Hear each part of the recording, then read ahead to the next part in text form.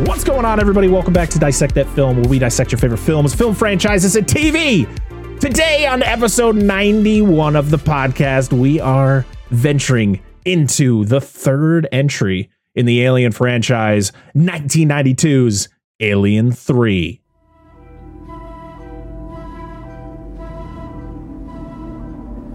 Here, in a world where the sun burns cold, and the wind blows colder, a visitor has come. But not by herself. It started. Come on! The suspense is back. And we have no weapons of any kind? The fear is back. Don't look back, dude! Run as fast as you can! And most of all, the bitch is back.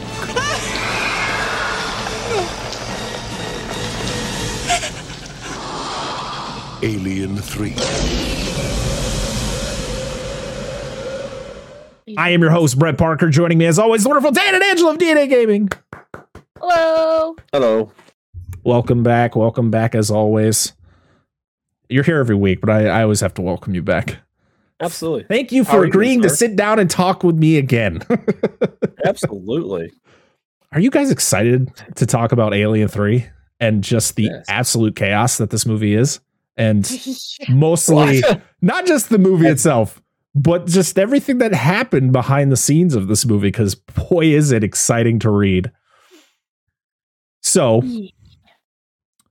but you know what? Before we go into all that, though, let's go around the room and talk about our latest viewing of this movie, what we thought of the movie, and maybe do you remember the first time you ever watched this movie? I know, Angela, I already know your answer because we talked about it in the Aliens episode, but let's start with Angela since we know it's her first time around with this one. Yeah. When did we watch this? Friday? Yes, Friday. There you It's go. my first time watching it. Yeah. Last week. So, and before we move on, we just want to mention. So, Dan and Angela watched the theatrical cut of this movie. Yes. Which some would say is not the most favorable version of this movie, but unfortunately, that's how it had to go. And I watched the assembly cut, which is the 2.5 hour version of this movie that was released in 2003. So, opinions might be differing because of those reasons, but we're going to tell you what the differences are later. So, Angela, continue. I'm sorry. For the most part, really enjoyed this. Really enjoyed this one more than I thought I was going to, from what I've heard about it. He sold out for me. I'm just kidding. Go ahead. No, like I was expecting this to be a train wreck from, just what I've heard people say, and I'm like, I thought it was pretty good. I mean, there's parts that I could have done without, and there was some very, very bad CG, but yes, there was. I enjoyed it for the most part. Enjoyed it. Dan, it's your turn. Okay, sorry. Like alarmed, like, oh shit, I gotta talk about it. I went with very low expectations, very low, because I've never seen this movie in its entirety. However, this is the only Alien film I remember seeing parts of in my youth. This is the one I probably prefaced this in the previous Alien episodes we talked about. This is the one I remember. I remember the very end scene, which I don't know if we're going to go into, but swan dive, lava, that scene. Yeah. Yeah. Funny thing, but we'll get to it when we get to that. Don't hug me. I'm scared. Anyway, that's what I remember, because I walked in on, grandmother. She always was big into that kind of stuff, watching that kind of movie. I've seen that, and I remember the toys. I had the big face hugger toy. I remember that was one of the worst heartburns I ever remember getting. We went to Montgomery Ward, and I bought the big Queen face hugger toy they had, and I got the worst fucking heartburn I can remember my entire life. I don't know why. That's why I remember that. But yes, did it impregnate you? Is that what the? Maybe it was ironic. No, but Maybe that's what's No. wrong with you. Maybe. But I remember having the toys, and you go in the store and buy them, and I remember renting the video game on the Super Nintendo, which I don't recall being good. But yeah, so that was like, if you want to go the nostalgic perspective. But growing up, never watched it until recently, and always knew, like, everybody's like, this movie's shit, don't watch it. But going in with the low expectations that we had, or I had, or we both had, I rather enjoyed it. It's very different than, of course, the first two. It seems to go more toward the horror element of the original film, but it's not as, it just lacks something. And it's almost, this movie's just nihilistic. Like, it's just bleak, even more so than the original. But it is, I enjoy it. I obviously not anywhere near as good as the first two. I like the runner alien, which is the primary alien in the film. And I don't want to go into too much, I suppose, but I like the practical effects. It had some real dodgy CG, but it was 92. And it had Roland Timbo, so it's nice to have him in the movie. So we're talking about the CG. So technically, this movie didn't have CG. It was all blue screen. It was a rod puppet that they filmed on a blue screen, which then they would input into the film. They did CG, but it was in the assembly cut for only a couple scenes. They might have added there might have been some CG because it was 92 and CG was a thing. But it was very new. So like when you say it, like, it was very just shoddy CG because it was new. They were trying something different, and just this production was a fucking mess.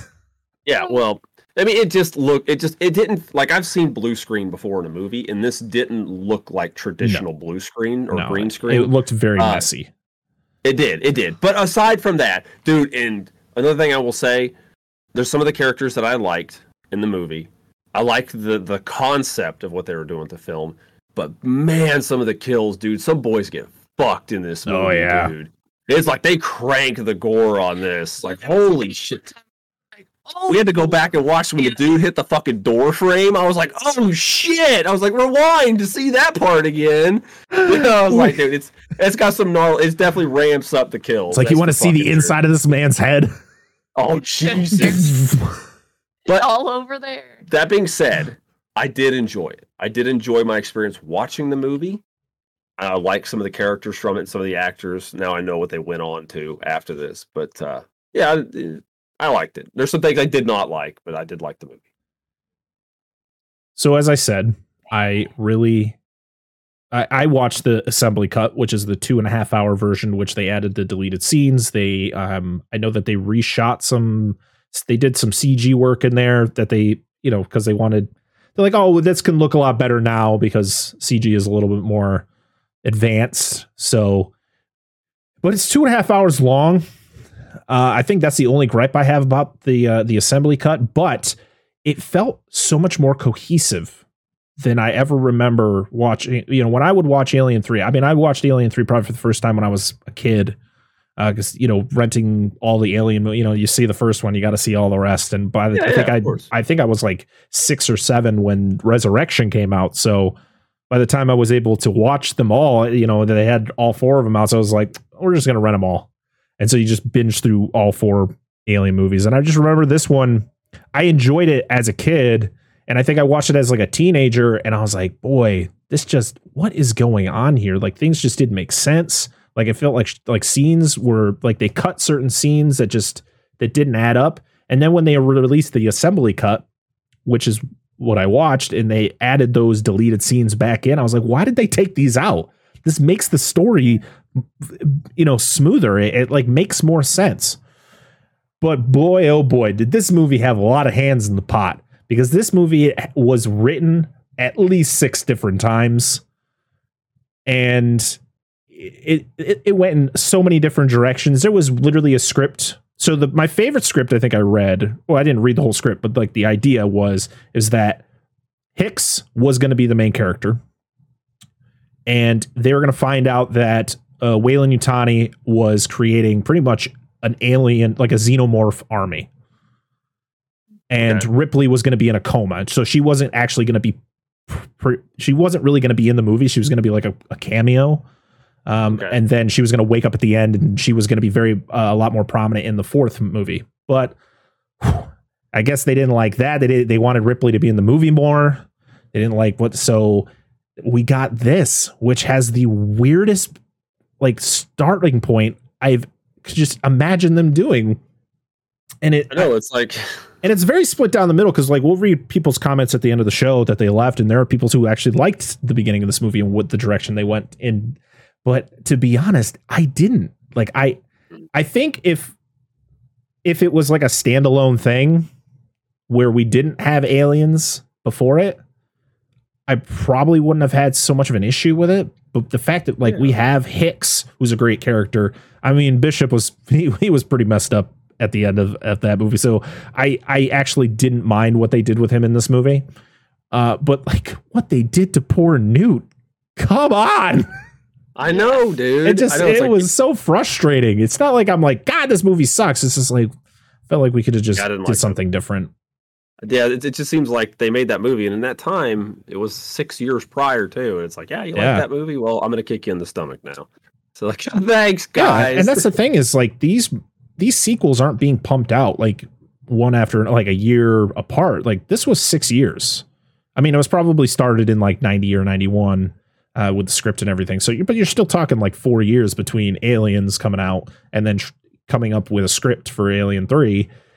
Yeah. I feel like that's got to be, I mean, I'm not a screenwriter or anything, but I feel like that's plenty of time to figure it out. But the Brandywine Productions, who's been the production company since Alien, they just had their hands so deep into, in the pool there. They were just, every single time there was something interesting and everybody was on board, it was like, now let's try something different. Let's bring somebody else in to try to write see what their idea is going to be. And it's like, oh, they had a director at one point.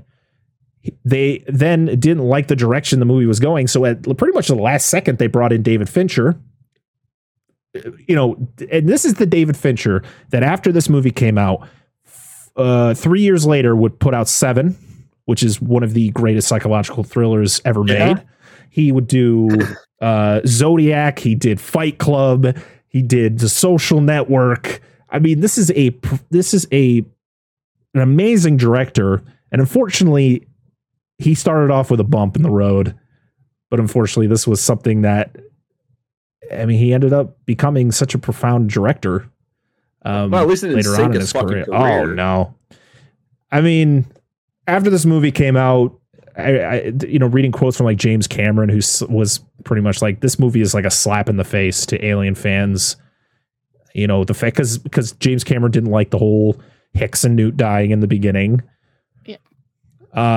They actually brought, I mean, like I said, the assembly cut or the director's cut, which David Fincher has nothing to do with. So I don't know how you call it a director's cut when the director of the movie did nothing. He wanted nothing to do with it. He pretty much disowns this movie. He pretty much, he stated, no one hates this movie more than me. So fair enough. I mean, well, he, like you said, he was brought in at last minute. He's like, all right, here you go. But that's the thing that's disappointing, is that if you need a director's cut of a movie to make it better, or if you need a cut of a movie to make it better that has nothing to do with the original like director, there's a problem there. That there was a major issue with the original version. This movie had a budget of between $50 and $60 million. It only grossed 159.8. I say only, which it's still a good chunk of change, and I think most of it is because it's an Alien movie. Yep. It's just like look at the Transformers movies through the years. Those movies were making billions of dollars because it was, it's a Transformers movie. Maybe this one will be okay. And you go watch it and it's not. So fair enough. But you know what? I thoroughly enjoyed watching this movie.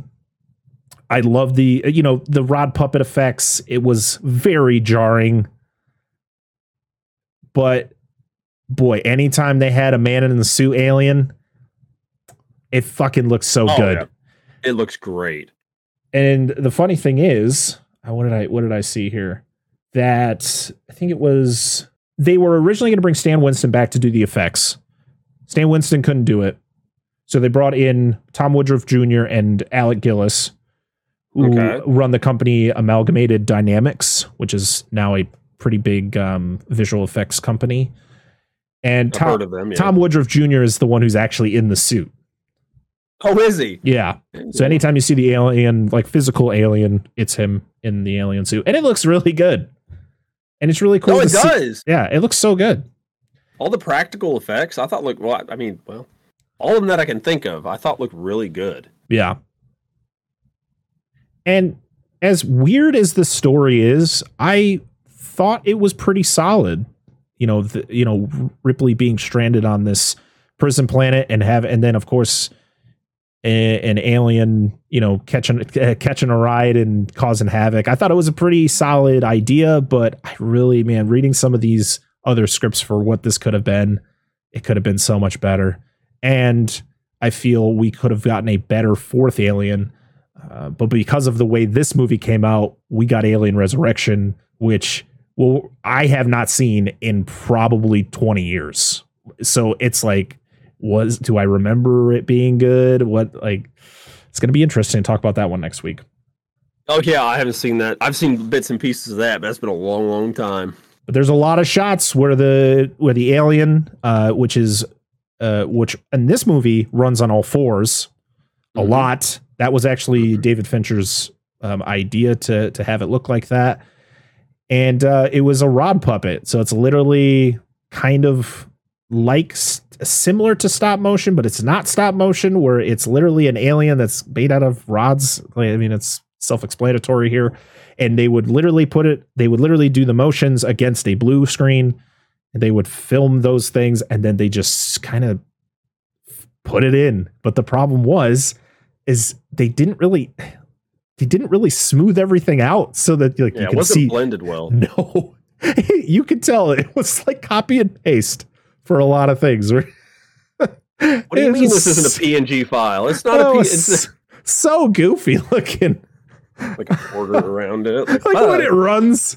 God, I appreciate them going, you know what, for some of the shots where it's running at somebody, we're just going to put it in first person mode. So you see it. Good call. Great call, because oh man, every time they'd zoom out and they'd show that rod puppet, you're like, oh no, what are we doing here? It's on the ceiling. What is that on the ceiling? It's like this blob. What am I supposed to be afraid of here? What is happening? Holy crap. So like we said earlier, this was directed by David Fincher. This was his directorial debut. He was mostly known as a music video director. Shocking, as most big time directors are. That's how a lot of them start out. Yeah. The screenplay was done by David Giler and Walter Hill. Those were the two who wrote this version of the movie. The story was done by Vincent Ward, who was actually the original director of this movie. Sweet. Yeah. Of course, we have Sigourney Weaver back as Ripley. We have Charles S. Dutton, and the only movie I can think of that I've seen this man in was Rudy, which I think came out a couple years before this. You remember Rudy? Yeah. With Sean Astin? Well, actually... Oh, go ahead. Oh, go I thought it was interesting to see that Sigourney Weaver was an executive producer. I mean, to be honest, it's not shocking. This is the third movie in a franchise, and she's kind of the face of it. So she probably... I can't assume exactly what her role was, but I can guarantee she didn't have to do much of anything other than she probably gave some ideas, and they're like, thank you for the input, Miss Weaver. And that's it. Because that's what an executive producer, that's what an executive producer pretty much is. They're an idea person. Mm-hmm. Charles Dance, he's back. He's the first movie that we have talked about Charles Dance since our third ever episode of this show, where we talked about Godzilla King of the Monsters. Yep. But this is early stuff, right. This is like he was good. I liked him. Still a smooth, young man. not Charles Dance from. Oh wait, I lied. We talked about Charles Dance in the 2016 Ghostbusters because he's in that as the dean of the college that Kristen Wiig works at. God damn it! Oh yes, fuck. So this is our third go round with Charles Dance. Yeah, right. Just ignore that. Oh, Lance Henderson's back for 12 seconds. Well, twice. Yes, as two different characters. Yep. Brian Glover is Andrews, who is kind of like the warden. We have Ralph Brown as Aaron, or his nickname 85, which I like the whole origin behind his 85. nickname there. That's good. So it's really unceremonious too. Yeah. It's just like, why is it? Okay, we'll get to that later. I have not seen the theatrical cut in a long time, so you'll have to tell me. So Paul McGann, who plays Gallic, who's kind of the wacko, he's very prominent in the assembly cut. Like, he is a big deal in the assembly cut. I don't remember if I've seen other, like, as you can see, I'm wearing my Hack the Movie shirt today because he's covered this movie a lot. So I had to, show my support. But also, I believe he said that in the theatrical cut, Gallic wasn't a very prominent character in the theatrical cut, but more in the assembly cut. He's got some significance to him, but it's not nearly as much. We'll talk about it later. We have Danny Webb as Morse, who surprisingly makes it through this whole movie. Who is this guy? Up until the end? Morse, yeah, I know. Right? What the of fuck, all the people dude? to survive, it was this guy. Jesus. Pete Postlewaite as David Postlewaite. What? Yes, I seen that. I was like, he's the same guy with a different name. What the fuck? They just there's like, oh, we're gonna keep his first name. No, they kept his last name. Well, admittedly, Good with for this them. being generally, as you said, these have all been British productions, correct? All the Alien movies. Right? Yeah, pretty much. It's pretty much been it's very similar crew since the original. Well, I mean, they don't have to fucking worry about how everybody talks because every's British but Ripley in this movie. Oh, and Lance Henriksen. Yeah. But look, there's like 3 different people that share. Pete. Yeah, Clive. Fine. So Tom Woodruff Jr., as we stated before, plays the alien in this movie in this physical, like when it's not visual effects, or as it's known by Gallic, the dragon. Yep. Which is really cool. Holt McCallie as Junior. Peter Guinness as Peter Grigor. I don't remember half these guys. Danielle Edmond played New in this movie.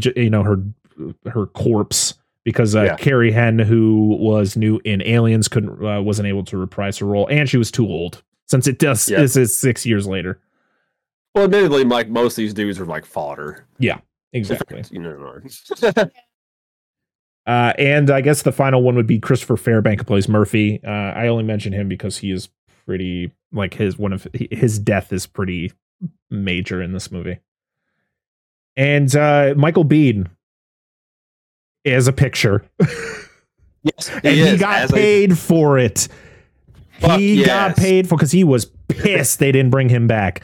Well, originally, I guess he was told he was going to come back, and then they were like, "Yeah, we're going to kill you off and use just a picture." And he's like, "Well, you better fucking pay me for it."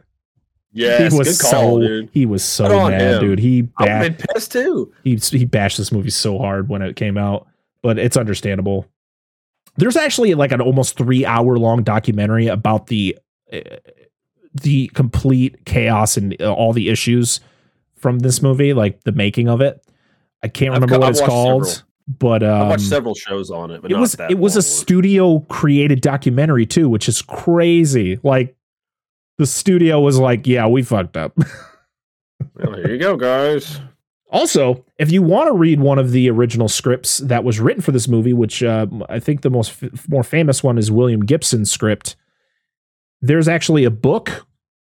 They took the original script and wrote a book on it, and they made comic books on it. So, if you want to read one of the original scripts for this, go for it.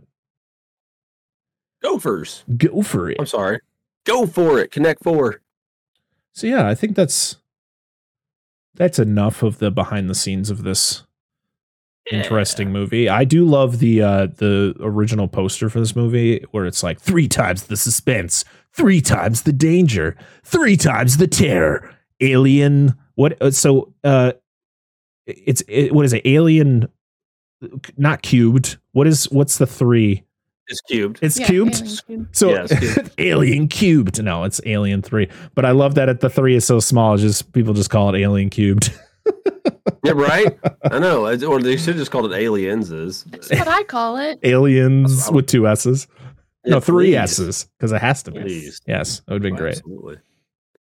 And we're back, and I like that we're back to the green color. Like, you know, the original Alien had the green color on the poster, then Aliens was blue, and now that it's called Alien again, it's back to the green. Yes, Oh, thank you. there's a I actually like connection the there. original poster. I like it a To be lot. honest, I kind of like the Alien 3 poster. It's very simple. Yeah, I like it's the same on the VHS. The old VHS slipcover was the same.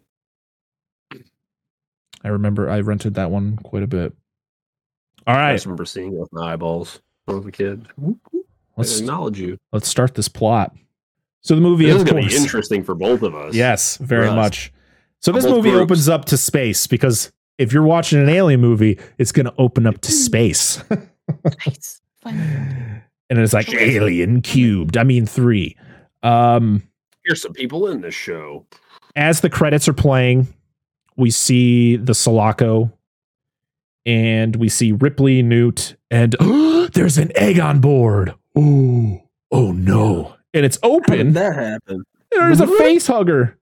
And it shows, and and this reminds me of the credits in the remake of Friday the 13th, because it's like, show something credits, show something credits, show something. You're like, Yep. just show me. A face hugger is on one of them. You don't know who, but it shows it on like the computer screen that there is a face hugger on one of somebody in the containment.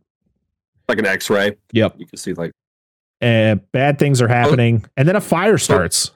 it's focusing a lot on Newt, by the Yes. way. Yes. They're like, we want to make sure you know this girl's going to die. Yes. And there's a fire. No. And Ripley gets sent down to like another chamber because I guess it must read that she's like the only one to survive. But All of them do. yeah, but that's weird because it only shows her pod going down. I thought it showed all of them. Did it? I I don't don't know. know. I don't know. Maybe it was this is dumb. It's not important. So, Anyway, the thing gets cut. The facehugger gets cut by like the glass of one of the containers that goes through and it burns the side of. oh, okay. That's where that mark. That's what causes the. Yeah, and then the fire it melts through and causes the electrical fire. Right. Yep. So Ripley and the rest of the crew, I guess, they get like detached from the Sulaco in like a puzzle piece. It's literally just a piece of the ship that just pops out and then it falls onto a planet. And you Fury find out this 161. is Fuck! I ruined it. what is it? What did you It's the ruin? name of the planet. Oh no, I'm glad you know it because I completely forgot. I just know it's Prison Planet. It's Fury 161. Yep. Oh, can I point something else out? Yep. No, we'll do it at the end. Remind me to talk about Metroid at the end because there's a correlation I forgot to make in the last episode we did on aliens. Good. So Charles Dance is Prison just Planet. wandering outside and he notices that there is something out on the beach. So he goes and he discovers a very charred looking Ripley just sprawled out on the beach. And he picks her up, he carries her inside. It's entirely different. This is all different, Okay, tell me what happens. right? So It's like, I don't remember this. the thing like comes in like the capsule's like woo, like shooting star, right? It lands in the water. The whole chunk of the thing lands in the water. The Yeah. jettison, the part of the ship jettisons. Yeah. And one of the bros that's on the that is on the colony go out there and like they check it out, right? One guy goes in. It's from the back of the containment unit out, and you see one of the guys coming in. And he's, what is it? And he's like, there's 3, maybe 4 people in here. And then they're all looking around and they're like, oh, it's like the whole block. He goes out and like, oh, one of them's still alive. And you can see like Newt dead in the container, and then you see like Hicks from like just down. Of course. And Of then course. Can't pay him any see more than he already did. You see Bishop, and then they talk about getting her. Like, you got to hurry up. It's fixing to be 30 below. And then like they get her out, and then it cuts. So they take Ripley out of the ship itself. Yeah. She's still in the pod, partially in the pod. She's just laying on the beach. She's just laying there, just body. Okay. There's Okay. yeah. Okay. So and Charles Dance, brings her inside, and then he Charles sends Dance doesn't say any of this. None holy of it. shit. So the others are. He goes back in. He sends others out to find more on the beach. They find the ship. Ripley's getting cleaned up, and while they're exploring the ship, they find a dead Hicks. I guess an unrecognizable Newt, even though I think Hicks is the one who's unrecognizable because he had a beam fucking go through his face. Yeah. And Newt, I guess she drowned in her pod. Yeah, the cryo tube. Yeah. And then they find Bishop in the bag, in the plastic bag. Like, we found a bag. It's got a face. It's Ziploc. The seal's still good. Oh, don't open it though, guys. It fucking reeks. Yeah, please, damn. Ugh, Jesus. Refrigerator's been off for a bit. Yeah. So we then see that the prison planet has no women. It's all men, and they've most of them most of them are very religious. They're having like a prayer circle. It's not a circle jerk. It's a prayer circle. Yes, entirely different. Though they all have taken a vow of celibacy. Yes, even for women. Yes, one dude states that very specifically. Oh, he fucking yells it. He's like, "Wait, I took a vow of celibacy," and they're like, "We know, but relax, fucking Jesus, don't celebrate it, dude. It's fine." Jesus, we all know we were here. We all jerk off the same. We got it. We know. Oh, so the warden tells them about Ripley and the cruise situation, pretty much saying, that Ripley was found alive. She's a woman. And they're like, wow, it's gonna taint the sanctity. Yeah, literally. Oh, Lord. And we don't have any tampons here. They're like, get her out of here. And it's like, where the fuck are we supposed to take her? Push her outside. Oh. Just there's a sign by the front of the gate of the prison. Just says no girls allowed. Yeah. So they're like, oh, don't worry, Wayland Yutani's coming, so she won't be here very long. You meet Clemens, who is played by Charles Dance. He's the medical officer. He tends to her and tells her about her crew. Of course, at first I was like, man, she doesn't seem very emotional about being told that Newt's dead. And then she asks if she can go see the ship.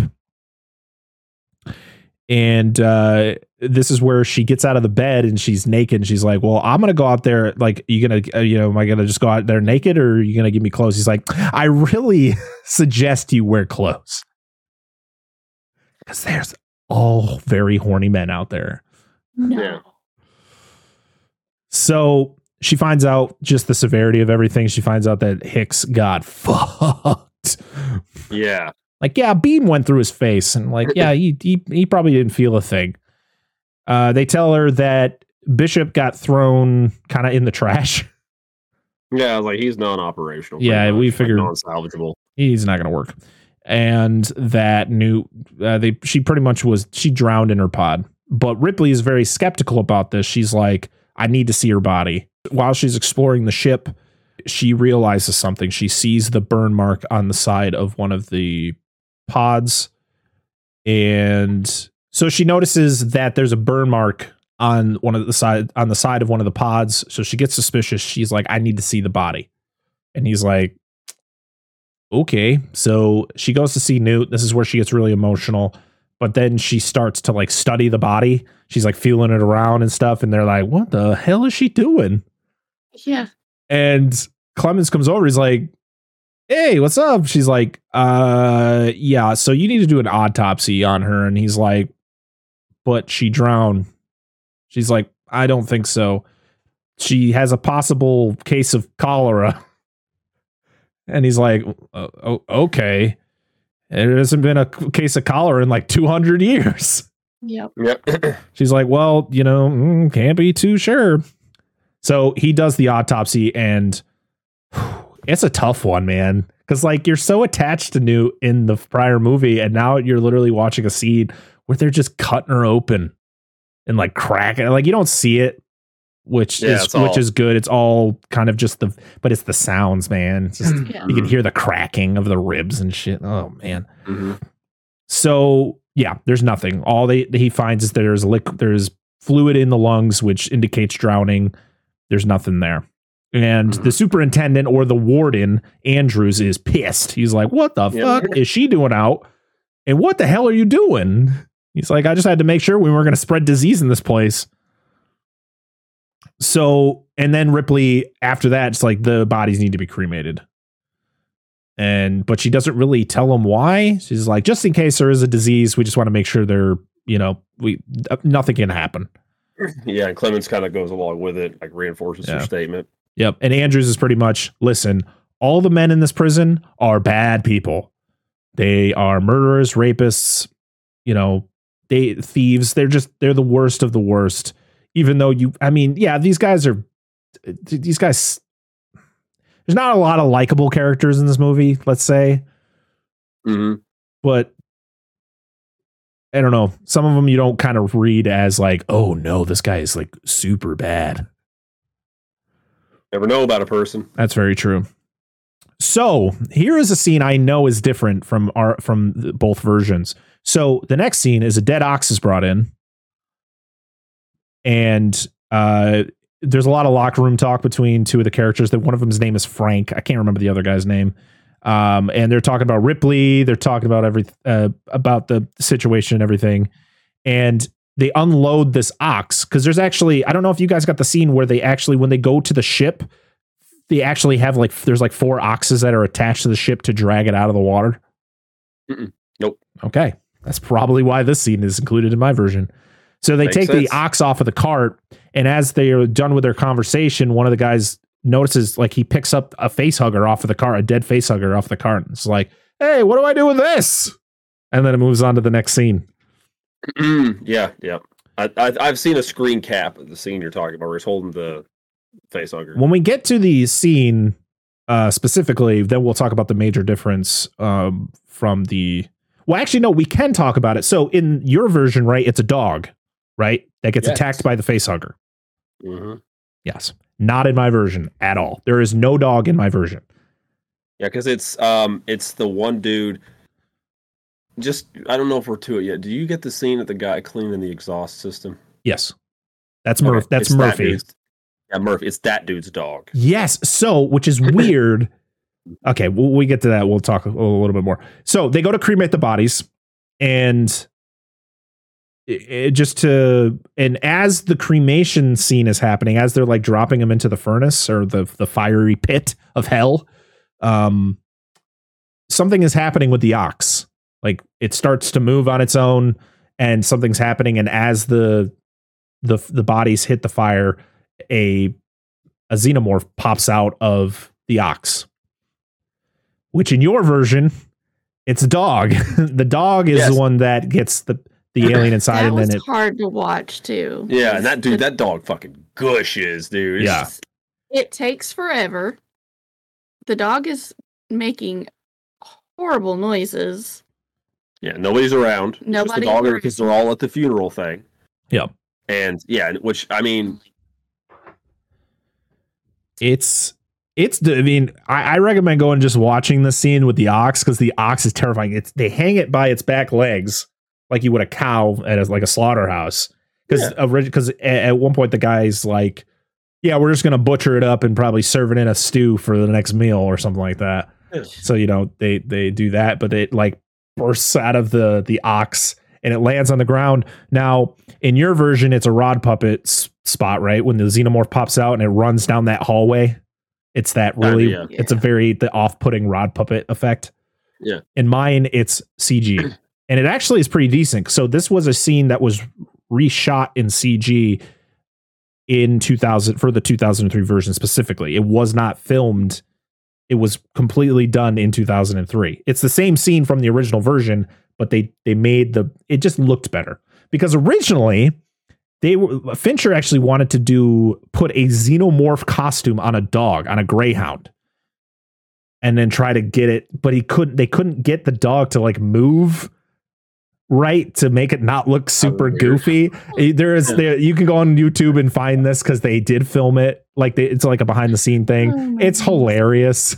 I just makes you think of Attack of the Killer Shrews, where it's just fuzzy costumes on dogs. Or the people cats try and put spider costumes on the dog. Yeah. It's but it's so goofy.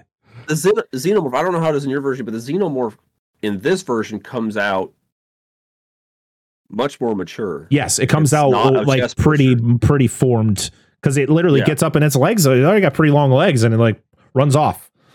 Yeah.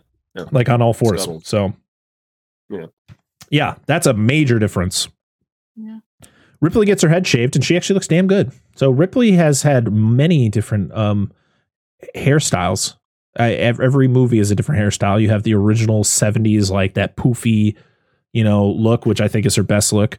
And then in the second one is like that short, the short look where it looked like she cut her own hair. And then this one, she shaved her head. And, women with shaved heads is a good look. What are you into? I don't mind it. My wife threatened me that she would shave her head before, and I was like, okay. I don't know. Was I supposed to? Is that supposed to be a turn off or something? I don't know. I do, you coward. What's the matter? No balls. Oh boy! Kidding. So Just a joke. You'd have to listen to me complain because I did it. I don't know. I'm not talking about. It's just I don't care if you did. I tell you, if you're more comfortable, cut the shit off. I do. That's why I shave my head. I don't want to fool with it. Nah, I'm grown up. In a couple months, it's just gonna be me hosting the show, and people are like, "Is there something wrong with him? Is he all right?" It's just gonna be hair like Grizzly Adams over there. Yeah, I'm gonna reenact that fucking. I told you from last episode. I'm gonna reenact that Robert Redford being. Yeah, absolutely. He's sitting in the woods. What's the one from Adams? Was it Cousin It? Yes. Is that the one that's all hair? Yeah. Carry on. So the men are in the mess hall. They're eating their food, and fucking Gallic, man, this dude gets dumped on so hard. There's literally two guys that are sitting at the same table as him, and they're just talking shit about him. They're just like, "Fucking guy's a weirdo. I don't want to work with him." Blah blah blah. And then Dylan, played by Charles Dutton, comes over, and he's just like, "What the fuck are you guys talking about?" He's like, "Gallic. I don't want to work with Gallic. He's a weirdo. He smells bad. I don't want to work with him." And Gallic's just sitting there with his food, like, what the hell, man? Looks so sad. Oh no, poor Gallic. And but Dylan's just like, "Nah, you're working with him. I don't care how you feel about it. Deal with it." Oh shit. So I found it pretty amusing. So that wasn't in our version, by the way. Oh, okay. Ripley then shows up to the mess hall, and everybody's like, "Oh, what is she doing here?" Blah. And she pretty much she's a badass. Her and Dylan kind of have like their own little back and forth. He says some things, and she's like, "All right, I'm not afraid." So, as you know, I fought a bunch of aliens, and they were terrifying, way more terrifying than you. So. Yep, it's a good moment. I like that scene. Is very, very good.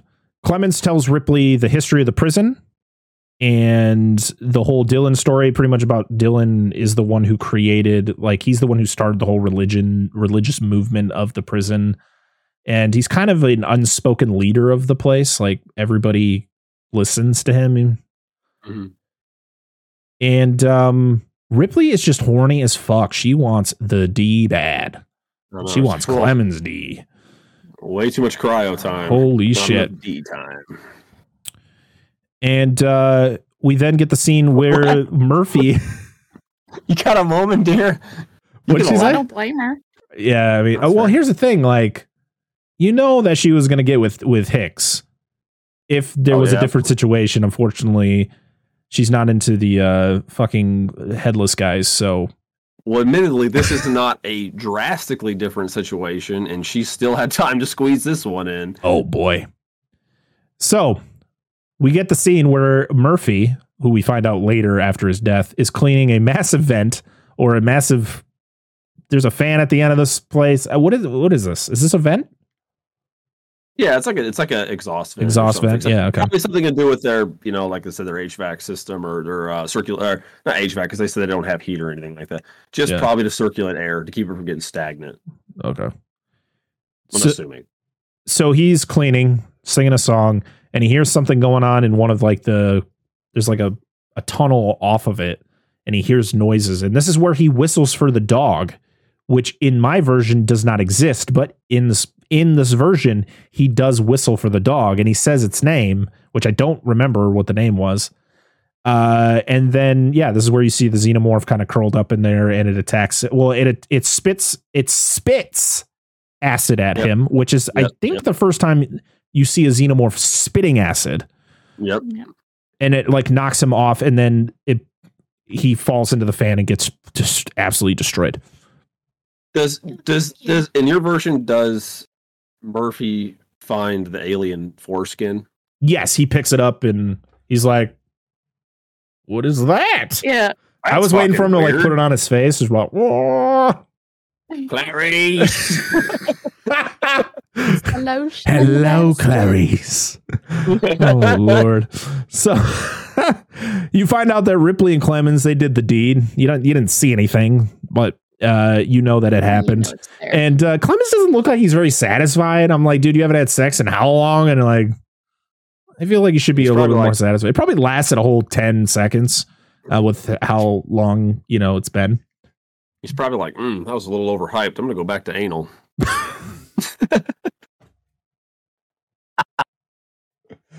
Oh, no. Oh, no. Oh, but Clemens wants some answers. And then he gets a call that Murphy has been diced up. And so he's like, well, I got to go. And Murphy is everywhere. This reminds me of the scene from The Lost World where they go onto the ship that crashes into San Diego and they're like, where's the crew? Well, there's one there. I want a piece of them over there. Yeah. So it was a good kill too. Like when you actually see it, it's pretty good. It's pretty gnarly. Just, shit just goes everywhere. Clemens is the one who identifies him as Murphy because that's Murphy's boot. You're like, oh, okay. 1 + 1. Yep. And this is when Clemens discovers the melted metal. And he's like, that's weird. This is very suspicious. Also, it's weird that the fan was blowing. So it was like the air was being pushed out. Like how he wouldn't have gotten sucked into it. So something must have pushed him. That's kind of the idea behind it. Yeah, because that's what the warden was hypothesizing. Like, I must have just got pulled in, blah, blah, blah. Yeah. And 85, of course, chipping in on that. So Ripley goes back to the ship to get the flight recorder because she's just trying to figure out if there's any way an alien got on the ship. So she needs to find Bishop. She's told where Bishop is. And then we cut to Gallic. We get the scene where Gallic is with those other two guys who didn't want to work with him, and they're walking through the thing, and he's like, man, it sucks for Murphy. I'm going to pray for him extra hard because he actually he never complained about me. He pretty much thrown in their face like, he liked working with me, you dicks. Because they're like lighting candles down there, right? Yes. Did they explain what for? I think just so they could see, I guess, because they don't really have, I don't fucking know. They don't have a lot on this place, so. No, that's true. You're not wrong. Maybe it's a way to like help them, like because they're exploring these vast tunnel systems. Maybe it was a way to help. It's kind of like a breadcrumb thing. It could be it, yeah. So Clemens meets with Andrews, and boy, does he get reamed out because he pretty much gets blackmailed. He's like, if you don't start doing the things I want you to do, I'm going to tell your little girlfriend why you're here. And he's like, I love when they have the conversation, and then Clemens just goes, can I go now? I'm really not having a good time talking to you. Yeah, right. I really don't like you right now. But he's told that Ripley is a major asset to Weyland-Yutani, but not told why. And pretty much he's tasked. He's like, I need you to figure out why Weyland-Yutani wants her so bad. Because at first he's like, I don't want to do it. And he's like, well, I'll just tell her about you. Yeah, because he said they got a high priority transmission. He said this place has never got a high priority transmission. Yeah. So Ripley goes in search of Bishop, and she finds him because his arm's just like, I'm over here. I was like, dude, she walks up to him. She's like, she's going to give him a high five. She's going to give him a high five. I wish. That would have been so great. Sick. That would have been great. So he's, So she gets him, but then she's trying to get out, and then all the horny prisoners come and they try to do something really bad to her. Yeah. And terrible, yeah, it's awful. So the main guy who was about to do the bad thing to Ripley, he was I think he was the guy who was in Mindhunters. Did you ever see that show on Netflix? It's really good. It's based on a true story. He's been in other things recently, but I was like, man, that guy looks really familiar. I think his name is I think he is Peter Guinness? Nope, not who I'm thinking of. Oh, I think Junior Holt McElhenney. He was in Fight Club. He was in, like I said, he was in Mindhunter. He was in Jack Reacher. He just looked familiar to me. Nothing important. Okay. Where am I now? Oh yeah, and Dylan comes in and has to re-educate the brothers. Yeah, it's such a good scene. He's just whooping ass. Yeah, dude. with that pipe, and like, there's at a point where he like is beating the shit out of him, and there's like a piece of meat on the pipe. And I'm like, is that from one of the guys he was beating on? Damn. Ooh. But Hey, then, he's gotta re-educate. yeah, and Ripley gets a punch in too. Hell yeah, she does. Fuck those guys. So Gallic and those two crew guys, they investigate some of the massive tunnels, and they see and hear some very unusual noises. So one of them gets the Xeno surprise, which is the kind of like the hug me please. He gets attacked, which I love these attack scenes because it's not one of those like quick like attack and then it's like nothing. It's like the other guy, Gallic walks into the guy being attacked on the ground. Like you can see the Xenomorph's tail flopping everywhere and it's like eating it, like attacking him on the ground. And then it runs off, or he runs away, and then the Xenomorph drops down on the other guy. And this is when Gallic gets covered in blood. Yeah, dude, I was like, what the fuck? Yeah. That was like the first, I mean, outside the fan scene. I knew the fan scene was going to be crazy. That But, was like, crazy. when it came to this, the Xenomorph just killing people, I was like, wow, that's like fucking really violent. And this is It's the, just like, yeah, he's just like, what the and this is when the Xenomorph looks really good because it's the practical suit. Mhm. Love it. Ripley then plugs in Bishop, and I love that the thing is like, hey, Bishop, how are you? And he's like, my legs hurt. yeah, Yeah, like what legs? So good. They always like, got that sense of humor. he's like, oh, I like your haircut. I love how he's still trying to be so nice to her, even though he's just a torso, like barely a torso and a head.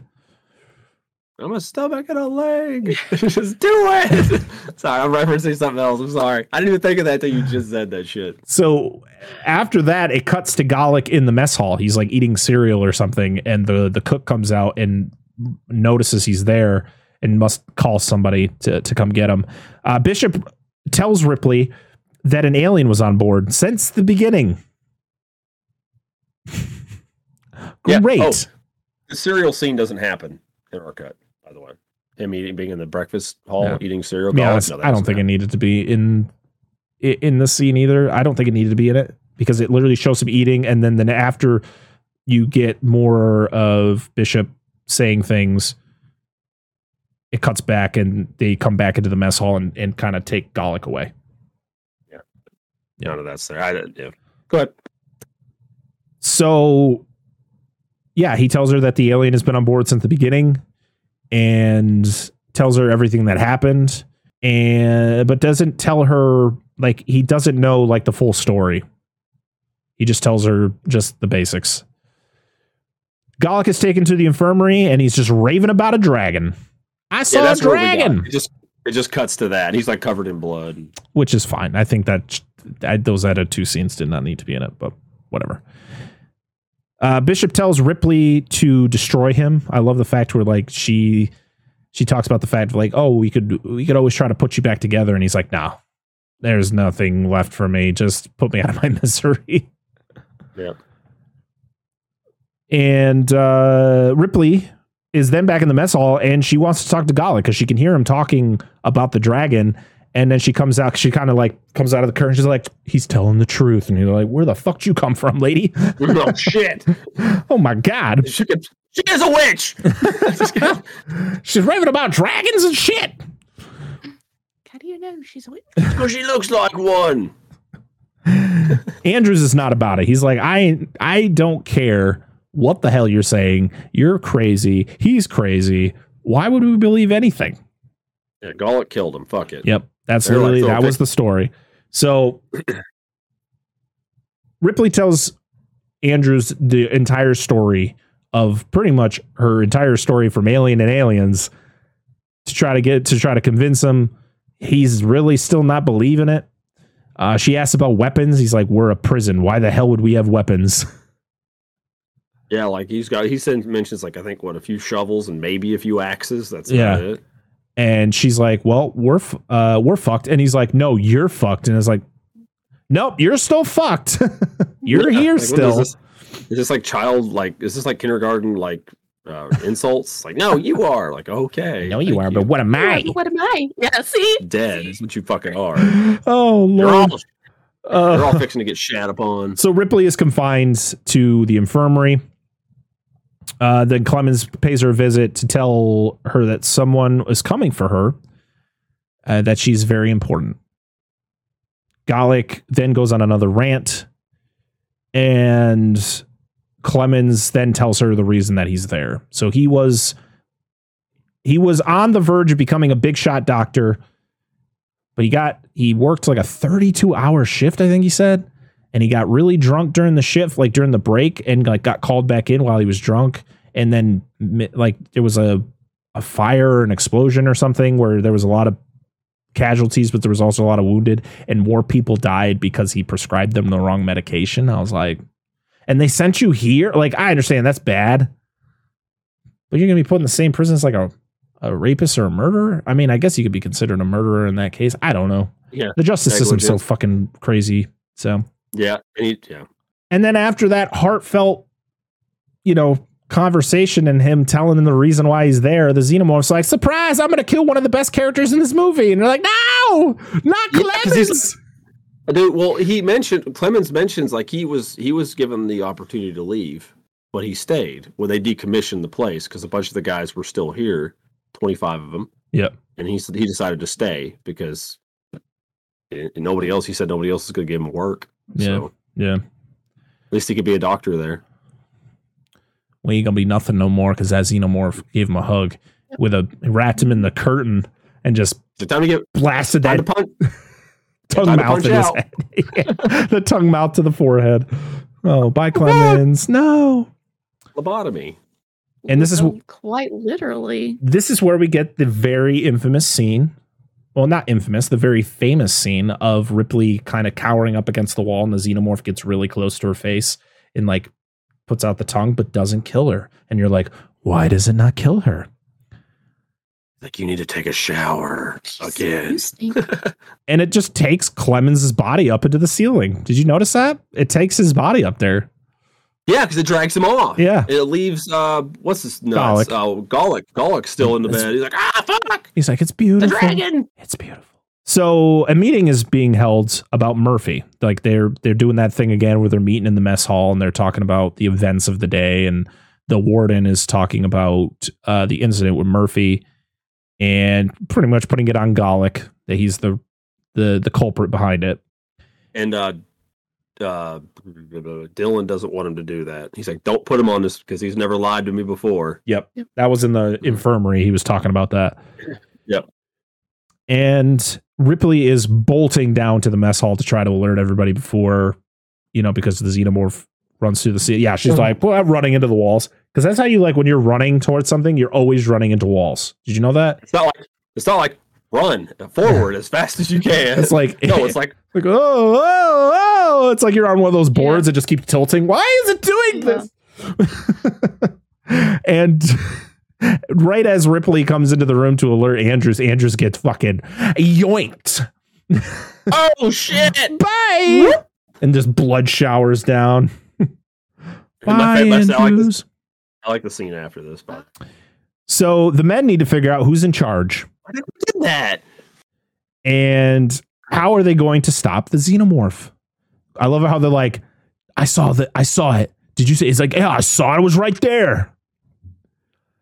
And that's when you first hear that Aaron, who was like Andrew's like right hand man, his nickname is 85, and he always is like, don't call me that. But you don't know why until a little bit later.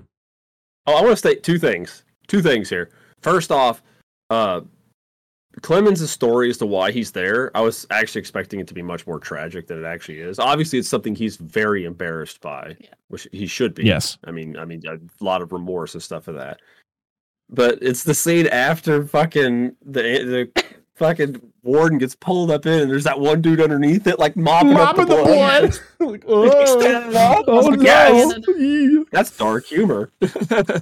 And Ripley describes the fact that this xenomorph is different than the others that she's dealt with. Like the others were afraid of fire. And the thing was, yeah, but I feel like there wasn't much. Has there been a lot of fire with this one yet? To know if this one is afraid of fire? Which is weird because she mentions, she's like, what's worse? I was like, the ones we dealt with were afraid of fire. Yeah. Like that's. I don't know. That was weird. I don't know. Very weird. So Ripley and 85, I'm going to call him now, plan a way to trap the Xeno. And pretty much what they're going to do is there is like an old like bunker that they were going to store toxic waste or like nuclear waste in. And they never got the stuff to store in there. So it's just empty. So like, oh, we're going to trap him in there. And isn't it like 6 feet of concrete or something stupid like that? It's really thick. So we're going to, we'll get a way to trap it in there. So Ripley, this is when you start seeing that Ripley's really not feeling great. She's like groaning in pain, holding her stomach, and you're like, and to be honest, I think even probably the first time that I ever saw this movie, I kind of figured out what was going on. Well, you also get it during the funeral scene. She gets a little bit of a nose, right? And she's kind of like groaning. She's like, yeah, and she kind of cleans it off real quick before somebody notices. But Clemens kind of thinks there's something up. But she doesn't know exactly what is going on. I think she primarily thinks it's because she was in cryosleep. Like it's like the after effects, because like, oh, it's going to take like a couple weeks, like a few weeks to kind of get over the full effect of the cryosleep. Yep. So the xenomorph ends up attacking one of the men, and then it literally sets off all these chemicals that the guys set around the whole place. Like that explosive they're mopping on the floor. Did you see the scene where 85 is like, all right, so you don't set them off until I give the signal. And he's like, this is the signal. And he's like, flashlights, like click, click. Yeah. That's the signal. Don't do it. I just love what they're like asking earlier. They were asking about like, do you have any flashlights? Yeah. Well, we don't have any batteries. We got 1,000 flashlights. But they have one that works. Yep. So yeah, so the Xeno attacks it was the guy, he was like climbing up a ladder and he had a flare in his mouth and he dropped the flare, which then he goes back down to try to get it. And then he goes back up to then get attacked by the xenomorph, which then drops the flare, setting off all of the barrels, which this explosion scene goes on for so long. It's just because there's so many. There's like motherfuckers blowing up. Oh my God. It is chaos. It's just, you think it's going to end and it's just like, no, we got 70 more barrels to blow. Yeah. Oh my God. Holy shit. So the Xeno makes its full appearance. Like you see it in like its full form. I don't remember if this was the where you see it like on the ceiling and it's really weird rod puppet look. That's mainly the next elaborate scheme to capture it or kill it. So yeah, because Junior, who was the potential rapist from earlier, he's the one who kind of sacrifices himself by running into the bunker to then trap the xenomorph. Yeah. But yeah, anytime you see the xenomorph in the costume, it just looks so good. It does. Looks very good. Very, like very you said, the shot earlier with the close up with Ripley and the alien. Yep. Looks really good. Anytime they got the rod puppets, that's when you're like, oh boy, that kind of takes you out. Yeah, a little bit. We then get a very slow-mo hallway walking scene. And I was like, why did they have to put this in slow motion? Yep. And then Dylan says a prayer for the rest of the men, kind of paying tribute to everybody that died. Yes, 10 of them. Oh, by the way, there was 25 and then a couple of administrative. Yeah, because Andrews was a warden. He wasn't a prisoner. Aaron, 85's not. And I think Clemens technically wasn't. Yeah, even though he was there, because he was done. Right, he was done. He's just had the prisoner barcode, which Ripley asks about. Yes. So Ripley is told about her status with Weyland-Yutani, and she's like, "Yeah, they're not coming here to kill it. They're coming here to take it. Like they want to study it. They have more sinister plans." And 85 is just arguing her full on, like, no, they can't be doing that. They can't do that. They can't. Like, Jesus. So Galik gets set free. Great job. And I think, isn't he set free by the guy who survives to the end of this movie. Oh, by what's his name? Morse. I think he's the one who sets him free. And I'm like, you're really going to keep the guy who fucked everything up to the end of the movie to survive this movie? Boy, that's not a good call. But yeah, he gets untied and then gets knocked, and then Galek knocks him out because he needs to go see the dragon. No, we didn't have this then.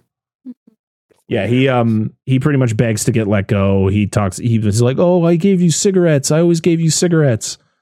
And so he's like, "All right, I'll untie you, but you can't go anywhere." And then he fucking gets like one of those like Three Stooges moments where he just gets knocked out, like hit once with a fucking trash can and gets knocked out.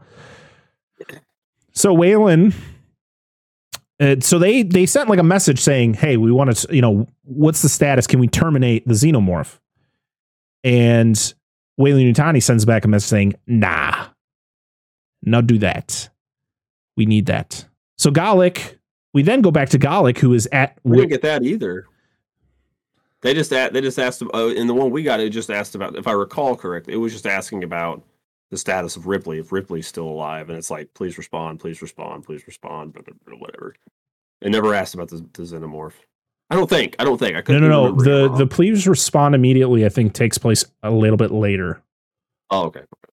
So Galek, So Galek goes to the bunker, kills the guard, and opens up the bunker because he wants to see the dragon. And you get the scene where he goes into the bunker, and you just see his eyes, and then he gets killed off screen. And then you get the really, really bad Raw puppet, which I'll post the picture. I took a picture of it when I watched this with my wife. I had to rewind the scene 4 times because there's literally a spot where it's the rod puppet alien running out of the bunker.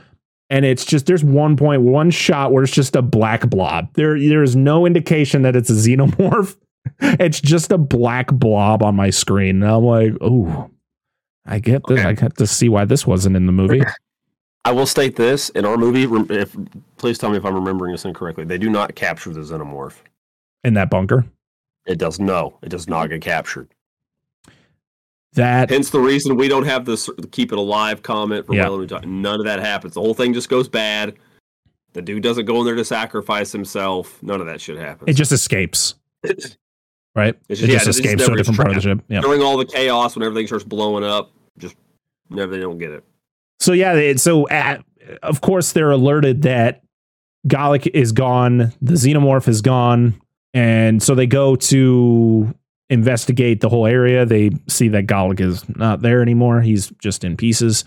And Ripley is like, I got to go over to the ship. I got to use the neuroscanner because there's something wrong is going on inside me. I don't even know what happens to Galek now that I think about it, because like this whole thing's happening. Literally in the theatrical version, he just disappears. Like it's just you don't know, and I think this is because it's all on the cutting room floor.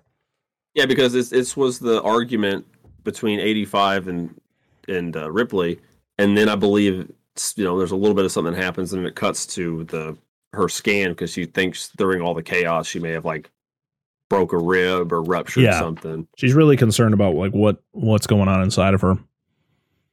So yes, she goes to the neuroscanner, and actually 85 helps her with it.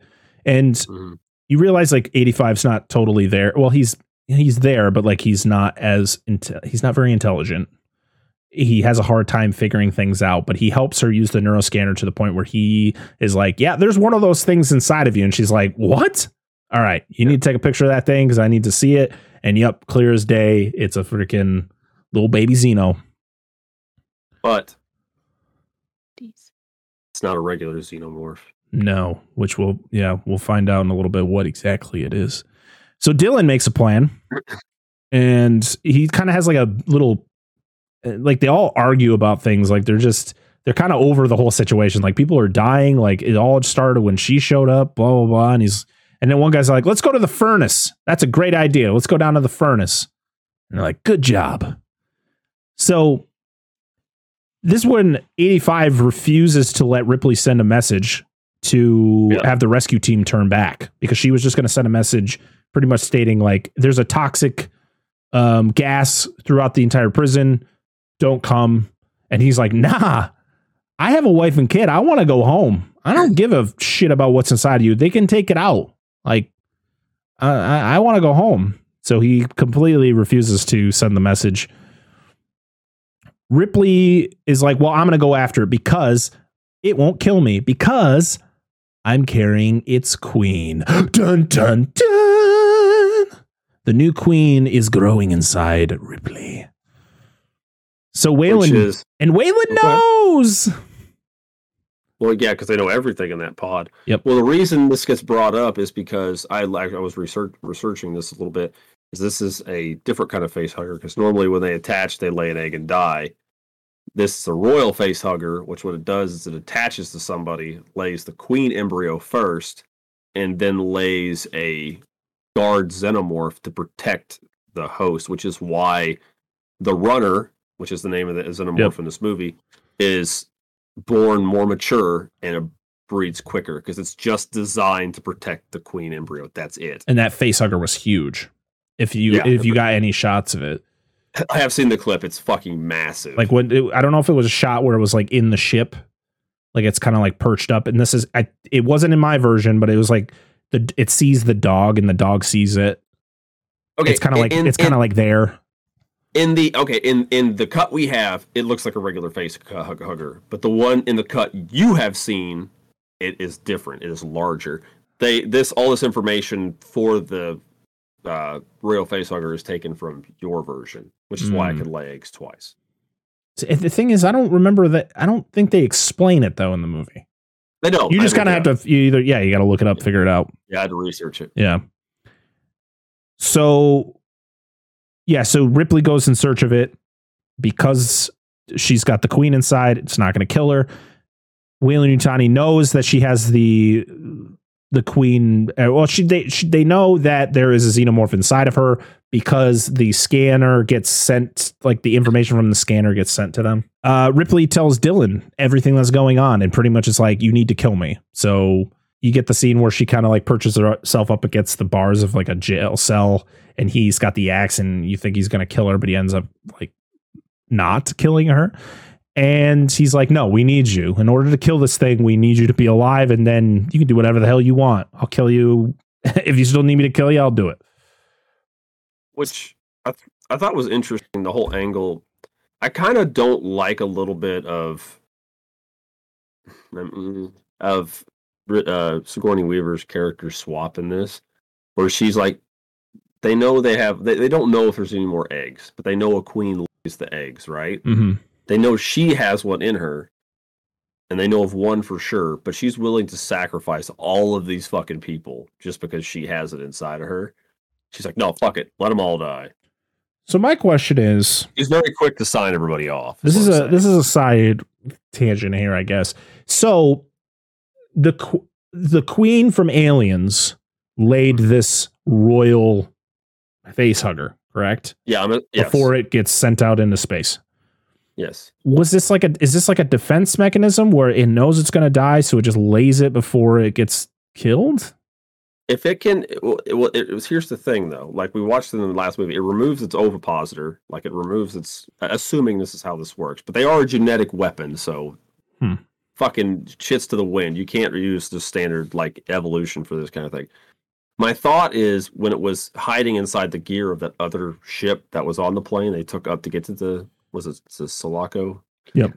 My assumption it was while it was in there, and they just didn't realize they had an egg on board. And maybe it has the ability to regenerate that part of its body and start laying again. It's like, all right, I'm just going to lay an egg here because they're all about propagating their species. So if they figure, fuck it, might as well. So I don't know. That's the only reason I could think of. So there's a lot of talking, and you get a rah-rah scene where they're trying to come up with a plan to kill the xenomorph. They're like all like in this weird cavern thing going on and talking about what to do. And this is where you get the thing where they're all in like the hallways, and they're just traveling through all the different hallways trying to, I guess, coax the xenomorph into a place where there's like a piston.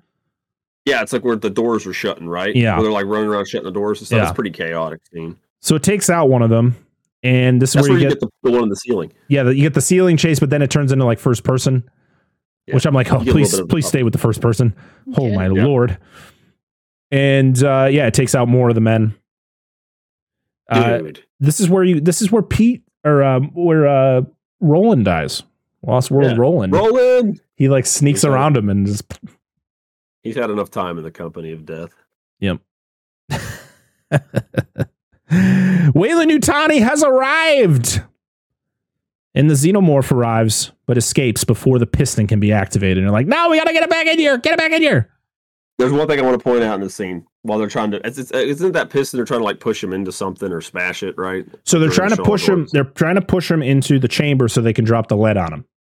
Okay, so this is the scene I talked about. It's my favorite kill of this whole fucking movie. It's where the one dude's like sprinting, and he's like, "I'm almost to the piston. It's right behind me," and it just grabs his fucking head like right before and like mid run, and it has to like hit it with its mouth just as because the shot is of the outside of the door, and the dude just hits. His legs swing up, and his Yep, face just hits the top it part just of that fucking blood, door. just- It just shit everywhere. I was like, "Oh, Oh, it was the best kill in the fucking Oh my movie." god, what Like the his- And his legs go up like Whip rubber. And just oh, dude, it's Oh, so it's fucking insane. good. So It's great. the xenomorph.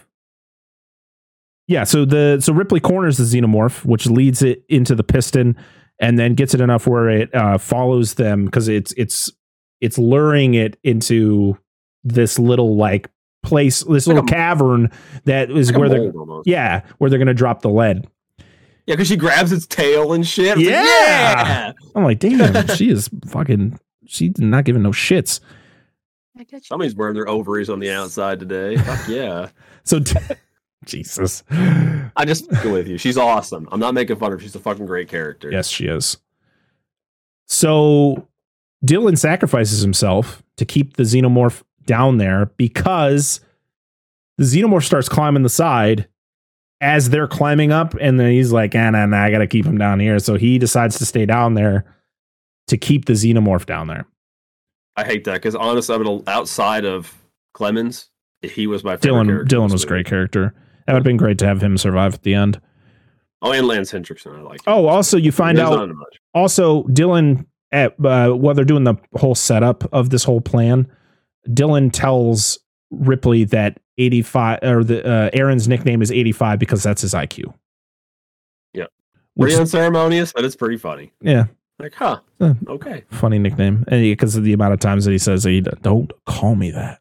So the xenomorph and Dylan get a nice lead shower. Yeah, dude. He's like, is that all you got? Like, it's like just, that must have been the inspiration for the whole Busta Rhymes Halloween Oh Resurrection. no! Oh no! Hey, next week we're going to talk about a movie that has resurrection in the name, just not that one. Not naming your movies anything Resurrection because it won't end good. So the xenomorph survives, Covered in molten lead. covered in molten lead, and is like, well, what do we do? And she's like, and it's Morse. Morse is the one who survived, and he is at like the control panel. He's like, go up to the sprinklers, set off the sprinklers. So she climbs up and turns the sprinklers on, which then lands on the xenomorph, which causes it to crack. Did you get the really bad cracking effect? Yeah, I got a little bit of that. Hey. A little bit of that. And and then it explodes. So they alluded to this earlier in the movie for people who didn't quite catch, because it's when the whole thing caught on fire. But earlier, when they were setting the trap for the alien, and it didn't. Yep. Well, they caught him in your version. But when they start turning the sprinklers on, and that one bucket gets wet and it just breaks because obviously the drastic thermal change. You have Right. it in molten lead. I don't know how it survived this, but molten lead, and then you make it wet or cool, and it's just. So I don't know if that's actually how that would work on an organic creature, though they do have their exoskeleton on the outside, so it's a little bit different. But because they're I just get space what they were bugs. going for. Yeah, I get what they were going for, though. So yeah, it explodes. We then see Weyland Yutani come in, and we realize, oh my God, it's Lance Hendrickson. What are you doing here? And Ripley automatically assumes it's Bishop. Why the fuck would you think this is Bishop? When Bishop, you literally saw Bishop's mangled body not that long ago. But no, you find out this is Bishop's designer. Yeah. He was the one who designed it. Is he Weyland or Yutani? You never know. You're never told his name. So he pretty much is like, I'm here to help. We're going to kill it. We want you. We're going to take out the alien inside you. It's going to be really quick and painless. This is going to be okay. And she's like, you're full of shit. And so she's like, I'm going to go sacrifice myself. 85 gets shot up because he fucking smokes Lance Henriksen in the head. I don't understand why. Like, I get like he's bad or whatever, but why? Oh my god! Did you see his ear after? It's like fucking hanging there. Oh my god! So this is after he gets hit though, and he knows that Ripley is going to end up offing herself. That's where you see his true colors and what the real plans are. He's like, yeah, we did what we need you. We want to do more research on what's inside you, blah, blah, blah. She's like, I fucking knew it. I'm not an idiot. I've been dealing with these stupid people for 60 something years since I was in 57. I was in a cryosleep for 57 of them. So yeah, we get Ripley going over the like pit of fire. It's like some molten metal. Probably molten lead, since they just poured a shit ton of it over the fucking xenomorph. True. And she falls in. In my version, the xenomorph never comes out. In our version, it does. Yeah, it pops out. In my version, she just falls back and then disappears. In your version, she falls, and then as she's about to hit, the alien bursts out and she grabs onto it to then fall. Like, I'm hugging you. It's like, no, fucking stop. It's like when you hug a cat, it doesn't want to be. It's like, ah. So I think the reason your version exists was because the version that was in mine was their original idea, but because Terminator 2 had come out the year before and the end scene was very similar, they didn't want it to match. So they added the whole queen xenomorph bursting out of her chest and her making sure it dies.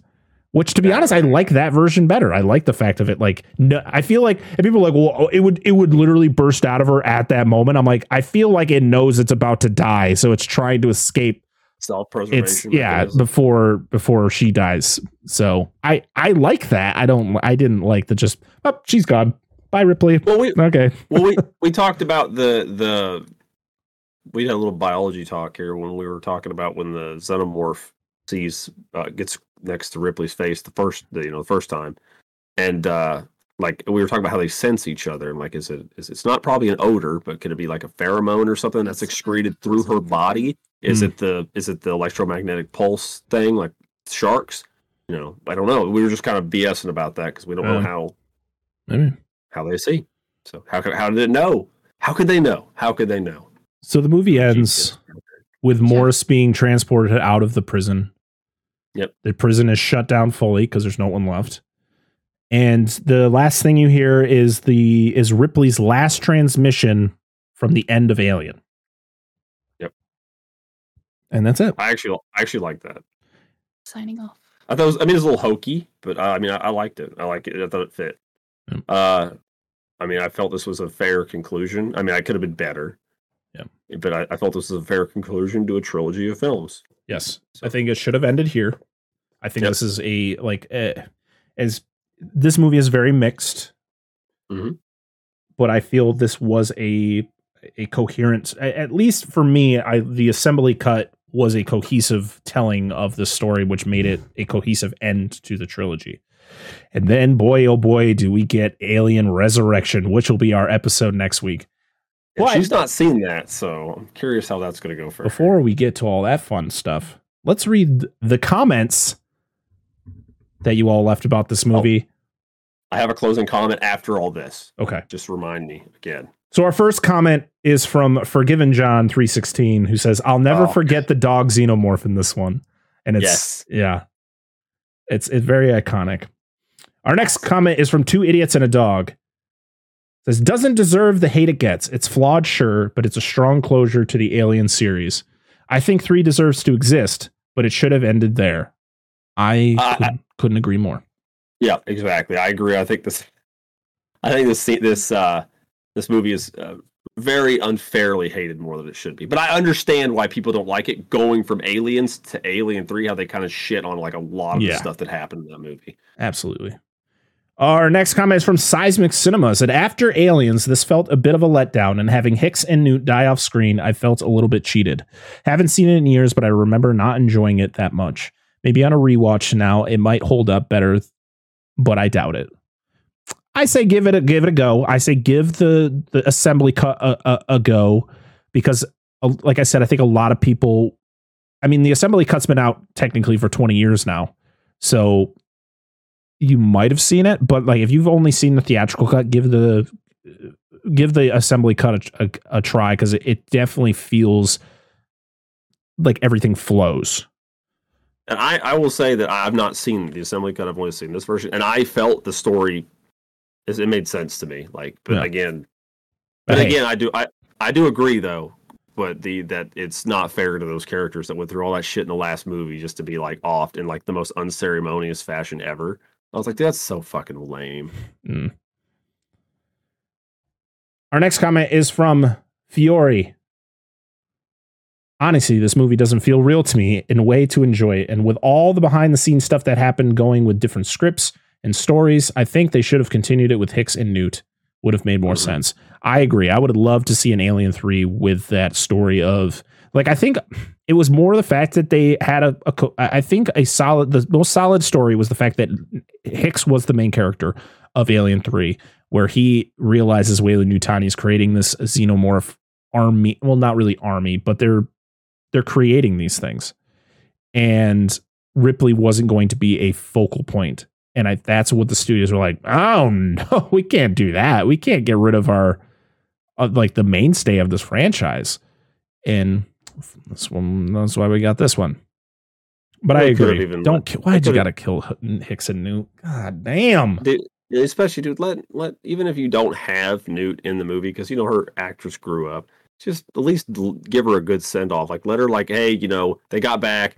They found a family for her, relatives, or a place she could stay, and she's living her life. Yeah, and just have it be Hicks and Ripley.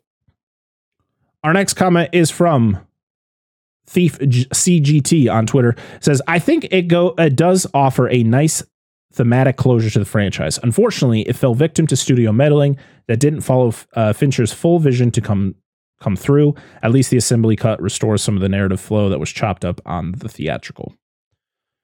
Also, the fact that, like, I just feel bad for Fincher because he was brought in so late and given such a responsibility on his first movie. And you know how studios go when they have an established franchise. You know, when you have, you know, Ridley Scott, I don't think was like huge back when he made Alien, but like that, he was part of that team that helped bring Alien to life, along with Dan O'Bannon. Aliens, that's James Cameron's vehicle. And James Cameron, of course, had the established work of The Terminator and also writing for, you know, like we talked about, Rambo 2. And so they had things on him. Fincher didn't have much other than he did music videos. So, of course, the studio is going to interfere a lot because they're like, we have to make sure this works. And this guy might not know what he's doing. And it's like, that's unfortunate. But, you know, that's why we got the assembly cut. Our next one is from Perpetual Cinema. It said, though not without issues, it is overhated and underappreciated in how much more it wants you to think than anything else. Great surprises and a satisfying ending, though. The tone of the fourth film makes me okay with this not being the end. Interesting. Very cool. Our next one is our good friend Darren from Nostalgia Cast, who said, I like it. It's cold, cruel, and closer in tone to the original, which I prefer, which Dan did state earlier in the episode. Hicks and Newt dying never bothered me, as it suits the movie's nihilism and lets us know it's different from the first two. God damn, you and Dan are so alike. Also, Alien equals impregnation. Aliens equals motherhood. Alien 3 equals birth. It does. You're not wrong. It keeps that whole thing. Which then Alien 4 means resurrection. Whoa! Who thunk it? Oh, and our last one is from at P Naps. Just said it should have stopped with 2. Thank you. Thank you all for the wonderful comments. It's awesome. It's awesome. The last couple of weeks we've been getting a lot of comments which is been really exciting. I love this part of the show.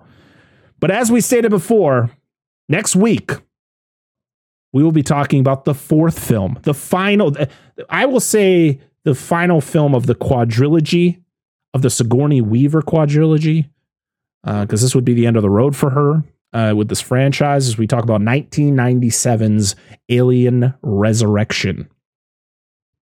Dan, what did you want to say? I was this is just an off the wall thing because we're talking about in the first two movies. So I was thinking where the Metroid franchise is very heavily inspired by the Alien franchise, obviously. But I think I was just sitting here thinking that in the original game, not important. You fight all the enemies, and in the last stage, you go on it's a different part of the world. It's almost, and you fight. This is like a ship. And you fight the Metroids, and your final boss is Mother Brain, which made me think of Mother, the computer from the first one. And the second Metroid, released on the Game Boy, you go to the home planet of the Metroids, which is SR388, not LV, whatever it is. 426. 426, there you go. Which is ironic that the same mount, 2 letters, 3 numbers. And you fight the Queen Metroid, which lays the eggs. Wow. Yeah, it's like Metroid was influenced by Alien. What? Very heavily. I'm surprised it just didn't dawn on me. Like, oh shit! Like I've played this franchise forever, and like it just didn't click for me. I'm dead. Oh boy. Well, we haven't even made a dent in this franchise because we have a lot more movies to talk about here. But we're also going to be. Oh yes, we will. There will be a poll going up about whether or not we should add Alien vs. Predator and Alien vs. Predator Requiem to our Alien coverage. So, hey, 2 more weeks of talking more about Alien stuff. Sure, why not? So that poll will be on Twitter, and we'll probably put it up for a few days, and that'll be the determination whether or not we add those 2 movies. Don't let me sway your opinion, but the correct answer is to say yes. I won't complain because I won't either. Personally enjoyed Alien vs. Predator. I think I've only seen Requiem once, and I don't remember liking it because the fact it's so fucking dark. I remember enjoying. See, I wasn't a big fan of AVP, but I enjoyed Alien vs. Predator Requiem. So we'll see. Maybe we'll be able to actually see the movie on Blu-ray. Oh. Like turn up the brightness. You know what's funny is that my TV keeps advertising for Alien vs. Predator Requiem on like the free Vizio, like free movies app. It just keeps popping on. I'm like, you sons of bitches, you know. Stop reading your mind. Oh man. Well, that's about it for this episode, everybody. Hope you all enjoyed. Speaking, actually, you were talking about the whole Metroid thing about the second game going to the Metroid planet. One of the scripts for Alien 3 was them going to the Xenomorph planet. Oh, really? Like the original, like where it originated from? Yeah. Well, see that I know one of the scripts they were originally supposed to use in Alien that they essentially used the idea for in Covenant. Like it was like a spore or something in the air, and it got inside, and that's how the alien formed in your body instead of laying eggs inside of you. So obviously the concept later was used for Covenant in some way, shape, or form. So. Oh, also one more thing. I do want to shout out somebody who has covered this movie. It has 4 videos on their YouTube channel right now covering did an episode on the theatrical cut, did an episode on the assembly cut. I think did an episode on one of the cuts of there's 4 Alien 3 videos over at Hack the Movies. Which, as I said, I'm wearing his shirt right now, and we're going to get him on the show. I tried to persuade him to come on this episode, but he said, I've talked about this movie too much. I got to give it a break. So get him on Alien Resurrection. I said, we're going to bring you on again. No, I think he's putting out an episode for Resurrection. It'll probably release when our Resurrection episode comes because that's just how it goes. We always seem to release the episodes of the same movie with other great podcasts, but you know what? Got to share the love, you know? But yeah, as we said, next week, Alien Resurrection. I'm excited. I haven't seen this movie in a long time. Make sure you check out last week's episode. We sat down with Gerald from 2 Peas on a Pod to talk about everything, everywhere, all at once. Did we like it? I don't know. We're recording these episodes out of order, so oh no. I just ruined the Matrix there. Like, oh, this is out of order. Whoa. All right, everybody. I got nothing else to say. Just make sure to follow us on our all of our socials at Dissect That Film. If you're listening to us right now, I don't need to tell you where to listen to us, but make sure to leave us a review and leave us 5 stars because they're great and we love you for doing that. Also, make sure to follow Dan and Angela on all their socials down below. Make sure to follow them on their Twitch channel because they stream. Make sure to not follow me on my Twitch channel because I don't stream. But yeah, we're gonna be doing a live show at the end of January. Actually, fuck. Is this what? Never mind. I'm cutting that out because I don't know when this episode's going. This episode might not about to be out in January. It won't be out in January. That's not going to be in the episode. But thank you, everybody. Hope you all having a wonderful week. Hope you enjoyed the episode, and we'll see you all again next time. I am Brett Parker. That is Dan and Angela of DNA Gaming. This has been the Dissect That Film podcast, episode 91. We'll see you all again next time. Goodbye.